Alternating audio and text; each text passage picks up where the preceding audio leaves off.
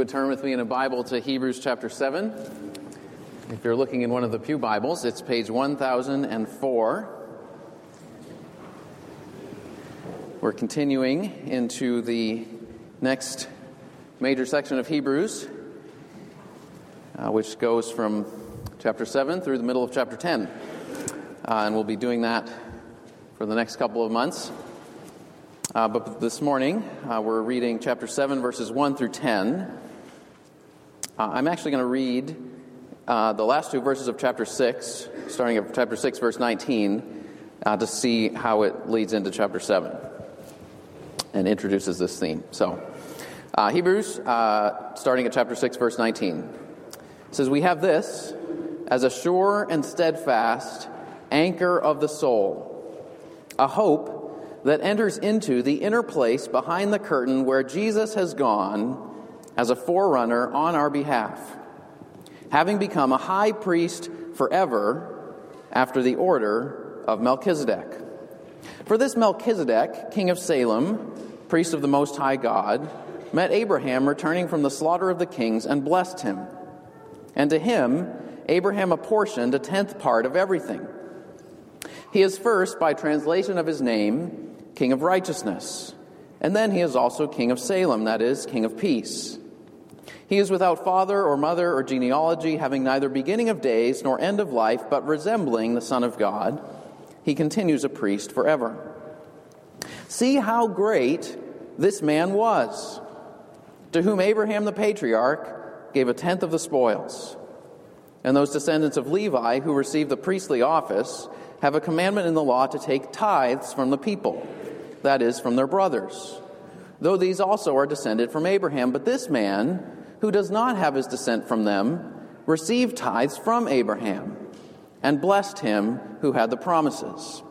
It is beyond dispute that the inferior is blessed by the superior. In the one case, tithes are received by mortal men, but in the other case, by one of whom it is testified that he lives. One might even say that Levi himself, who receives tithes, paid tithes through Abraham, for he was still in the loins of his ancestor when Melchizedek met him." One of our commitments at Trinity Baptist Church is to teach what the Apostle Paul describes as the whole counsel of God. In other words, as God enables us, we seek to proclaim and teach all of the different truths that God has revealed to us in all the different parts and sections of the Bible. Now, one of the ways that we try to put that into practice is by preaching through entire books of the Bible, passage by passage. If you've been coming to our church for some time, you've probably noticed that's our regular pattern. And as a result, sometimes I, as one of the preachers, am given a passage to preach that I might not ever choose on my own, like this one. Now, Melchizedek is only mentioned in 3 places in the Bible. He's mentioned twice in the Old Testament, and he's mentioned here in Hebrews. This is the only place in the New Testament that he's discussed. So, these next 3 weeks might be your only chance in a long while to learn about Melchizedek, because he appears so rarely in the Bible. Now, for some of you, that's pretty exciting. And you're thinking, wow, I want to know who this guy really was. What does verse 3 mean when it says that he didn't have a father or mother? What's that all about? And he didn't have a beginning or end of his life. And what's the deal with the tithing and blessing in verses 9 and 10 about Levi being in the loins of his ancestor? What in the world? Now, on the other hand, some of you might be thinking, well, those are maybe interesting scholarly questions, but what does this passage have to do with real life and the real problems that I'm facing today? Maybe you're wishing that you were still at home, sitting on a comfortable couch, watching Super Bowl previews, instead of sitting on a hard wooden pew and hearing about some guy whose name you can't even pronounce. But if that's you, 2 Timothy chapter 3, verse 16 and 17 says this. It says, all Scripture is breathed out by God. Not only is it breathed out by God, it says, but it's useful for teaching, rebuking, correcting, and training in righteousness, so that the man or woman of God may be equipped for every good work. so that all of us may be equipped for the good works that God has for us.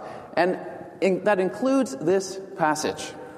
And over the years, one of the ways that I've been increasingly convinced that the Bible is truly God's Word is by looking into passages like this one, that at first might seem difficult or irrelevant, and finding rich treasures of wisdom within them. And so that's my prayer for each of us today, that we would see here in this passage and in the next several weeks, that we would see the wisdom and the glory of God as we look into the figure of Melchizedek and these next few chapters dealing with Jesus as our high priest. Now, on the surface, this morning's passage is about the greatness of Melchizedek. Verse 4 is a key verse in the center of the passage. It says, "See how great this man was."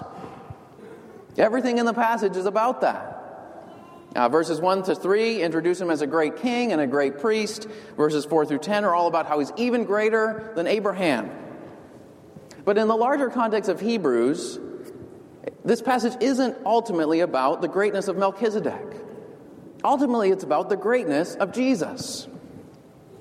At the end of chapter 6, verse 20, it says that Jesus is a high priest forever after the order of, or in the pattern of, Melchizedek.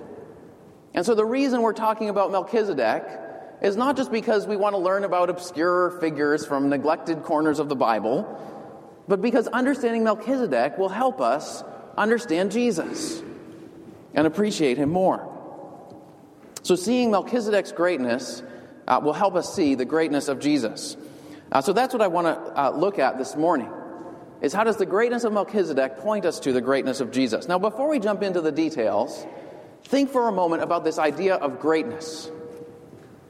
On a personal level, is there someone that you know personally that you consider great? Maybe it's a family member or a mentor or a friend, someone who's always been there for you, or someone whose character has been proven through hardship, or someone that you recognize that you wouldn't be where you are today without them and their involvement in your life. And as a result, you listen closely when that person speaks.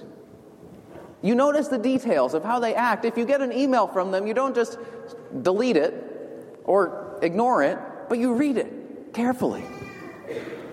You might even ask yourself, how would this person deal with this situation that I'm facing? Or maybe there's a public figure that you admire. Maybe you're a Peyton Manning fan, and you know how many years he's played in the NFL, how many yards he's thrown, how many touchdown passes he's completed, and you're rooting for the Broncos to win tonight.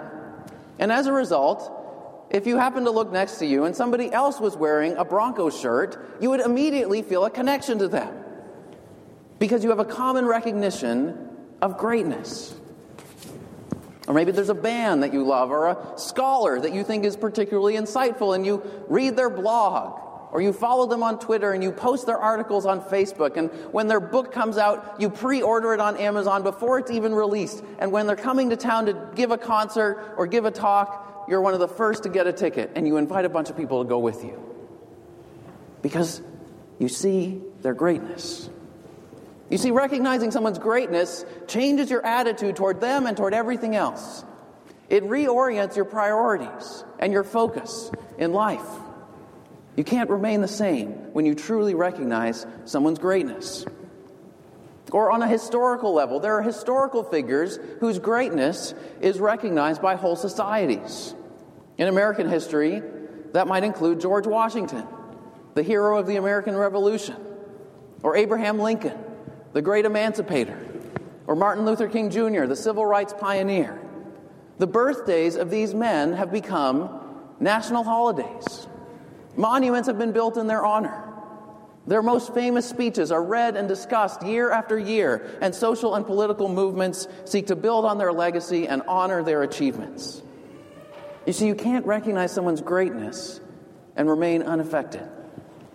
The most natural response to recognizing someone's greatness is to live a life in honor of them. Now, verse 4 says, "See how great this man was." to whom Abraham the patriarch gave a tenth of the spoils. Now, if you traveled back in time to the 1st century AD when Hebrews was written, and if you asked almost any Jewish person, who do you consider truly great? Near the top of almost everyone's list would be Abraham. Abraham was the patriarch. He was the founding father of the Jewish people. God called to him, and God said to him, I'll make of you a great nation. I will bless you. I will make your name great. God himself promised to make Abraham's name great. How much greater can you be? And God said, I will bless those who bless you. Whoever dishonors you, I will curse. And in you, all the families of the world will be blessed. Later on, God elaborated on that promise in Genesis 17. He said, I will make you exceedingly fruitful. Kings will come from you. In other words, he's saying you're a royal family. And he says, I will establish my covenant, my promise with you and your descendants to be an everlasting covenant, to be your God. You know, if you read through the Old Testament, pretty much every promise that God makes to the people of Israel is simply an extension of God's promise to Abraham, or an elaboration of it. It all goes back to him. And even during his lifetime, the people around Abraham recognized his greatness. So the Hittite leaders in Genesis 23 call him a prince of God. Or Abimelech in Genesis 20 says to him, he says, look, all my land is before you. Live wherever you want. Take whatever you want. It's all yours. Now, one of the displays of Abraham's greatness is found in Genesis 14. We read a little section from there about just before he meets Melchizedek. Now, you might want to flip back there. So let me just outline the basic story here. In Genesis 14, basically 4 Canaanite kings led by Kedorlaomer, king of Elam, attacked the region. And so they're tearing through the land. They're defeating tribe after tribe and city after city. They're striking fear in people's hearts, carrying off plunder, capturing people, including Abraham's nephew, Lot, and Lot's family. Now, Abraham was loyal to Lot, both because they were blood relatives, as well as because Lot had joined him in following the call of God in Genesis 12. So Abraham hears that Lot has been captured and kidnapped by these invading armies. And so Abram immediately gathers his men, 318 of them, it says, which actually sounds like a big number, but when you're attacking 4 kings and their armies, that's actually not such a big number. And he launches a surprise attack in the middle of the night. He defeats the 4 kings and their armies, recovers all the possessions they've taken, and all the people they had captured, including Lot and his family. Abraham's a powerful dude. You don't mess with Abraham. But you know, Abraham wasn't just powerful, he was righteous. Abraham had promised to be loyal to Lot, and he kept his promise, even when he had to go to great lengths, at great cost to himself. You see, Abraham could have blamed Lot because Lot chose to hang out. You can see this in Genesis 13. Lot chose to hang out near Sodom. And Abraham could have looked at him and blamed him for moving to the bad neighborhood when he could have lived in a better one. He could have said, you're sort of asking for trouble. But Abraham was a righteous man. And in other words, he was faithful to his promises. And so he didn't hold back out of fear of these powerful Canaanite kings. He didn't hold back because of how inconvenient and costly it was to go and rescue Lot. He went to great lengths to rescue Lot when Lot found himself in trouble. And not only did he rescue Lot, he restored peace and order to the whole region when it had been engulfed by chaos through these invading armies. You see, Abraham was a great man. No one could argue with that. But the author of Hebrews says there's somebody even greater than Abraham. And he picks up on a surprising detail in Genesis 14. So if you look in verse 18, Abraham's coming home from the battle. And Melchizedek, this guy, appears out of nowhere and comes out to meet him. And the author of Hebrews points to two unusual aspects of Abraham's meeting with Melchizedek. So first he says, in Hebrews chapter 7, verse 1, he points out Melchizedek blessed Abraham. And verse 7 in Hebrews says, it is beyond dispute that the inferior is blessed by the superior. In other words, when one human being bestows a blessing on another human being, it's the person in a higher position of authority or honor who gives the blessing, not vice versa. So we have several examples in the Bible of parents blessing their children. Hebrews 11 mentions Isaac blessing Jacob and Esau, and Jacob blessing Joseph and his brothers. So we might say they're passing on their honor, their authority, their good name to their children. We also see God blessing people. Genesis 1, he creates them in his image, and he bestows some of his honor, some of his authority, some of his name upon us. And sometimes we also see people calling upon God to bless others. Not only directly blessing them, but calling upon God to bless others, as the priests did when they would say, "The Lord bless you and keep you, and the Lord make his face to shine upon you." But the point of what he's saying here is that the fact that Melchizedek blessed Abraham shows that Melchizedek was even greater than Abraham, that Melchizedek was bestowing his honor upon Abraham, and not vice versa. And then he points out that Abraham gave Melchizedek a tenth of the spoils.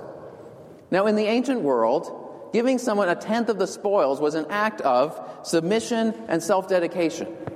It was a way of saying, I'm yours, so I'm giving you the first cut off the plunder, the top of the heap. And in the Old Testament, God required the Israelites to bring the first 10% of their produce to him as a way of act of saying, I'm loyal to you. I trust you. And the priest collected it. Now, verse 9 comes in here in Hebrews.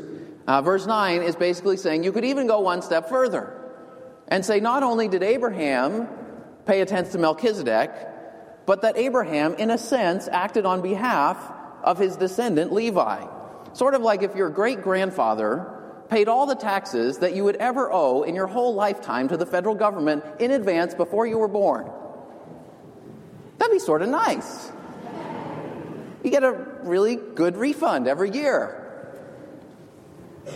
And now the author of Hebrews recognizes that verse 9 and 10 he's being somewhat speculative, and that's why he says, one might even say.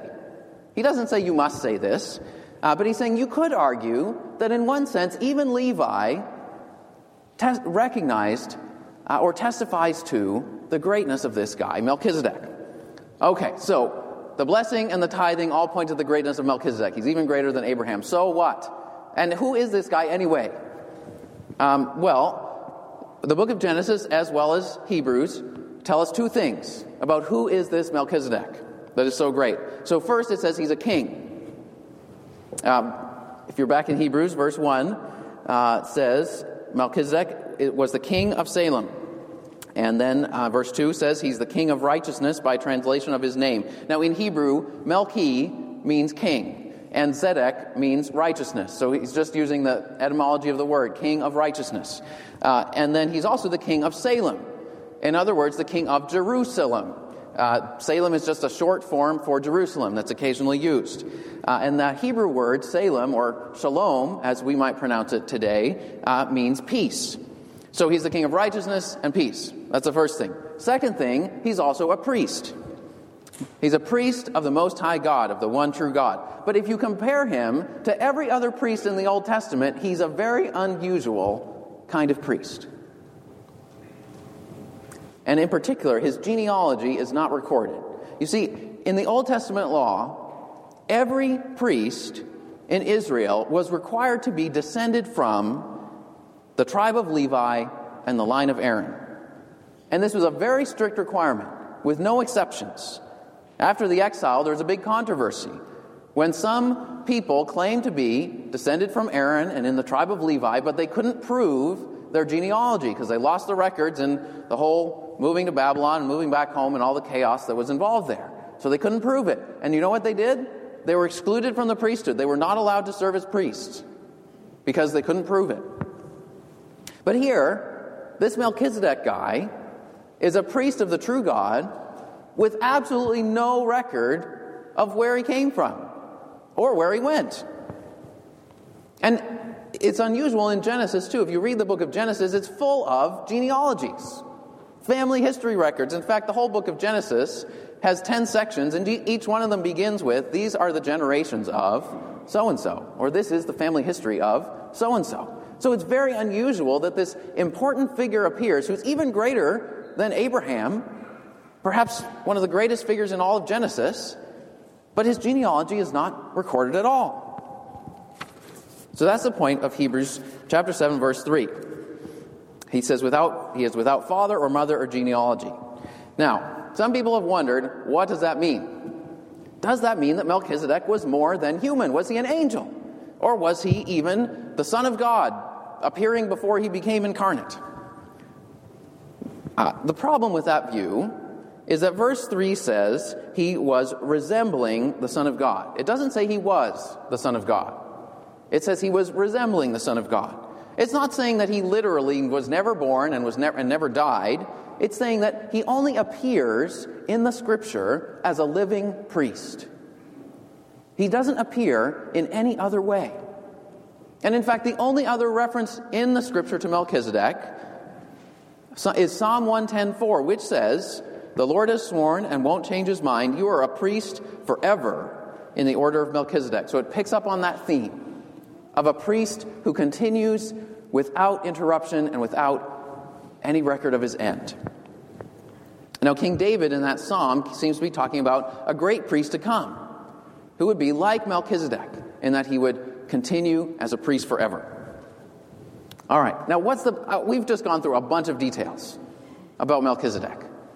Okay, but the point of all these details, the point of all this very intricate argument that the author of Hebrews runs us through, is that all these details point forward to the greatness of Jesus.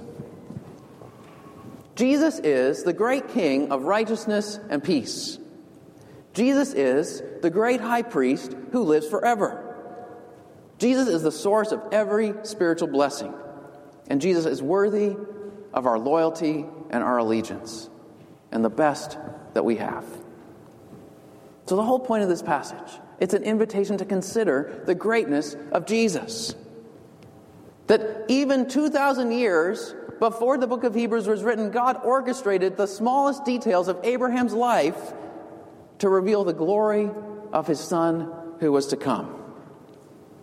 Jesus is our King of righteousness and peace. I mean, we saw how Abraham was righteous in the sense that he was loyal to his nephew Lot.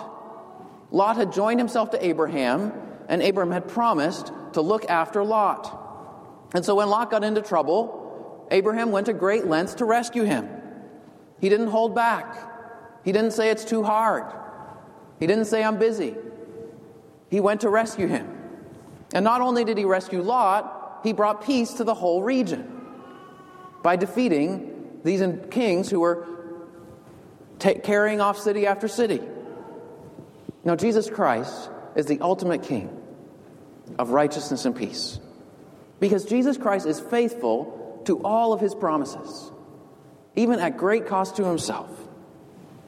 And throughout the Old Testament, God promised that one day he would send a Messiah, a great king, who would defeat the enemies of God and establish peace for God's people on earth.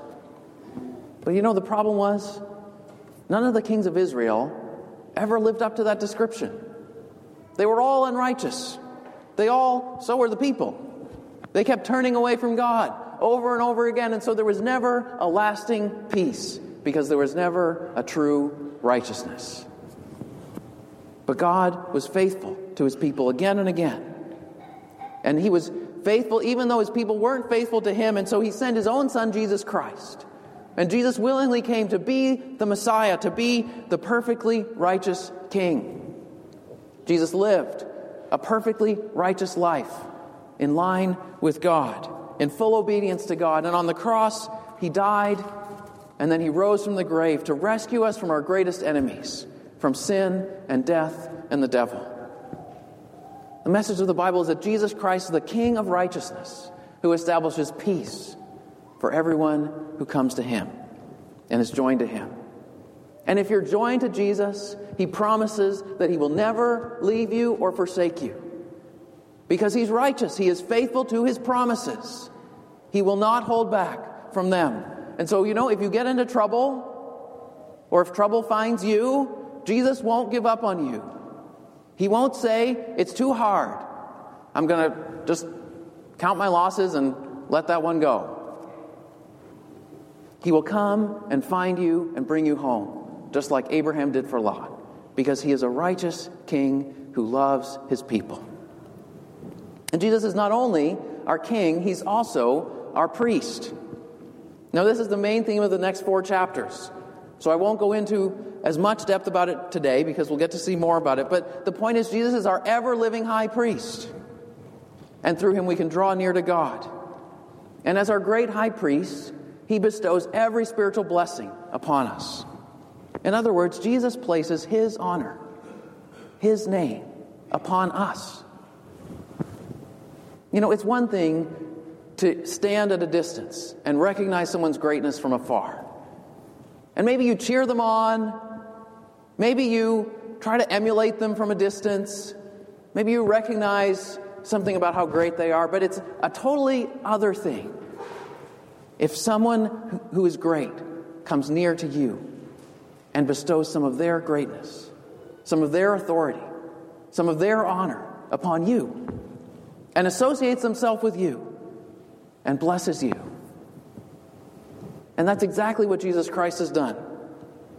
He's not only the King of the whole universe, but he associated himself completely with us in becoming human, even to the point of dying on a cross. And when he died on the cross, he took upon himself our sin and our shame so that we might be clothed in his honor. This is the greatness of Jesus, our King and our high priest. Now, as we said earlier, it's impossible to recognize someone's greatness and remain unchanged. So I want to conclude with the question, what does it look like to live in light of the greatness of Jesus? This passage doesn't spell out the applications, but I want to point to 3 other verses in Hebrews that apply some of the themes that come out of this passage. So chapter 4, verse 16 of Hebrews says, "Since we have a great high priest, let us then with confidence draw near to the throne of grace." Now, many of us don't approach God and don't live with confident assurance in God's love for us, but instead, we live in our shame. If you have seen the last 2 episodes of Downton Abbey, this is Anna's situation, right? She's filled with shame because of a horrible thing that someone did to her. And so she draws back, even from Bates, even from her husband, the person who loves her more than anyone else in the world. And she moves out into her own apartment. She doesn't even want to let him touch her. She lives in isolation and anguish. But her husband Bates pursues her. And he pursues her gently. And he pursues her gradually. But he pursues her persistently because he's determined to win her back, whatever the cause of the shame. Sometimes our shame comes from ugly things that other people have said about us or done to us. And sometimes our shame comes from our own failures and our own sin. But whatever the source of the shame, Jesus has come as our great high priest to bestow his blessing and a love upon us, to clothe us in his honor and crown us with his glory and his love and draw us near to him. So if you are crippled, if you feel hindered by shame, consider the greatness of Jesus, our high priest, who has not drawn back from us, but has drawn near to us. Through Jesus, you and I can approach God with freedom and confidence, and we can live before the world, not in shame, but in freedom and confidence of knowing his love for us. Second verse, chapter 13, verse 5. Keep your life free from love of money and be content with what you have, for he has said, I will never leave you nor forsake you. When we recognize the greatness of Jesus, that he has promised never to leave us and never to forsake us and never to abandon us, temporary things like money and possessions and worldly status begin to fade into the background of our lives. They become secondary, just means to the end of loving Jesus and loving his people. And so if Jesus is our righteous and faithful King, it makes sense to tithe, to give 10% of our income as an expression of submission and loyalty to Jesus, our King. As Abraham did to give honor to Melchizedek, as the people in the Old Testament did under the Old Testament law. So whether it's giving to the local church, or giving to missionaries, or giving to the poor in the name of Christ, we're saying, Jesus, I give you the first cut of what you've given me, because my first priority is to see your greatness proclaimed in all the world. Third, chapter 13, verse 15. Through Jesus, let us continually offer up a sacrifice of praise to God. That is the fruit of lips that acknowledge his name. The third response to the greatness of Jesus, to draw near to him, to surrender and give ourselves to him. And third, to acknowledge him publicly. Whatever we recognize as great, the most natural response is to acknowledge that person to others, to praise them. It's the most natural thing to do. If you're a Broncos fan, sometime today, you're going to express your loyalty to your team. You're not going to sit and watch the game completely silent, pretending that you don't care at all who wins. You're going to express your admiration and your love for that which you think is great. And when we recognize the greatness of Jesus, the natural response is not to keep it to ourselves. Now, there's no need to be obnoxious, but the natural response is to publicly acknowledge Jesus and to tell others about his greatness and to invite them to consider his greatness that we have seen and experienced. So let us consider the greatness of Jesus, our great King of righteousness and peace, our high priest who lives forever. Let us pray.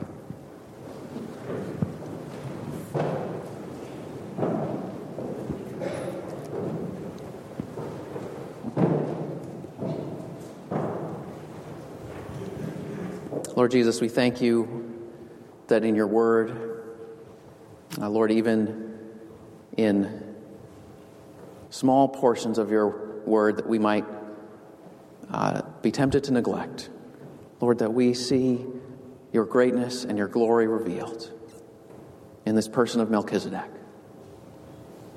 We thank you, Jesus, for how you arranged that to display your glory, to display not only your kingly authority, but your faithfulness to us as our high priest.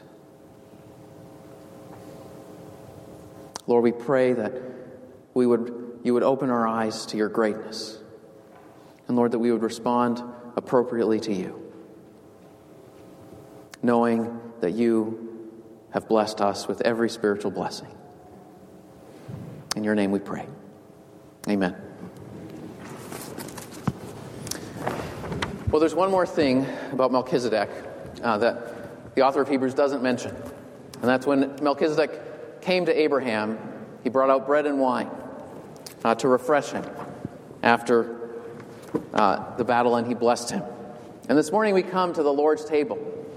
And at the Lord's table, Jesus Christ, our great King of righteousness and peace, our great high priest, our representative, offers us bread representing his body and a cup representing his blood as visible signs of his promise and his blessing upon us.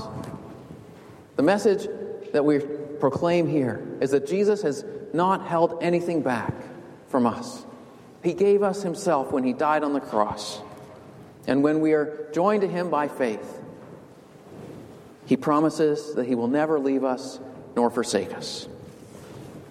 So if you're a Christian here today, if Jesus Christ is your King and your High Priest, take the bread and the cup, eat and drink, and be assured of God's promise and His love and His faithfulness to you.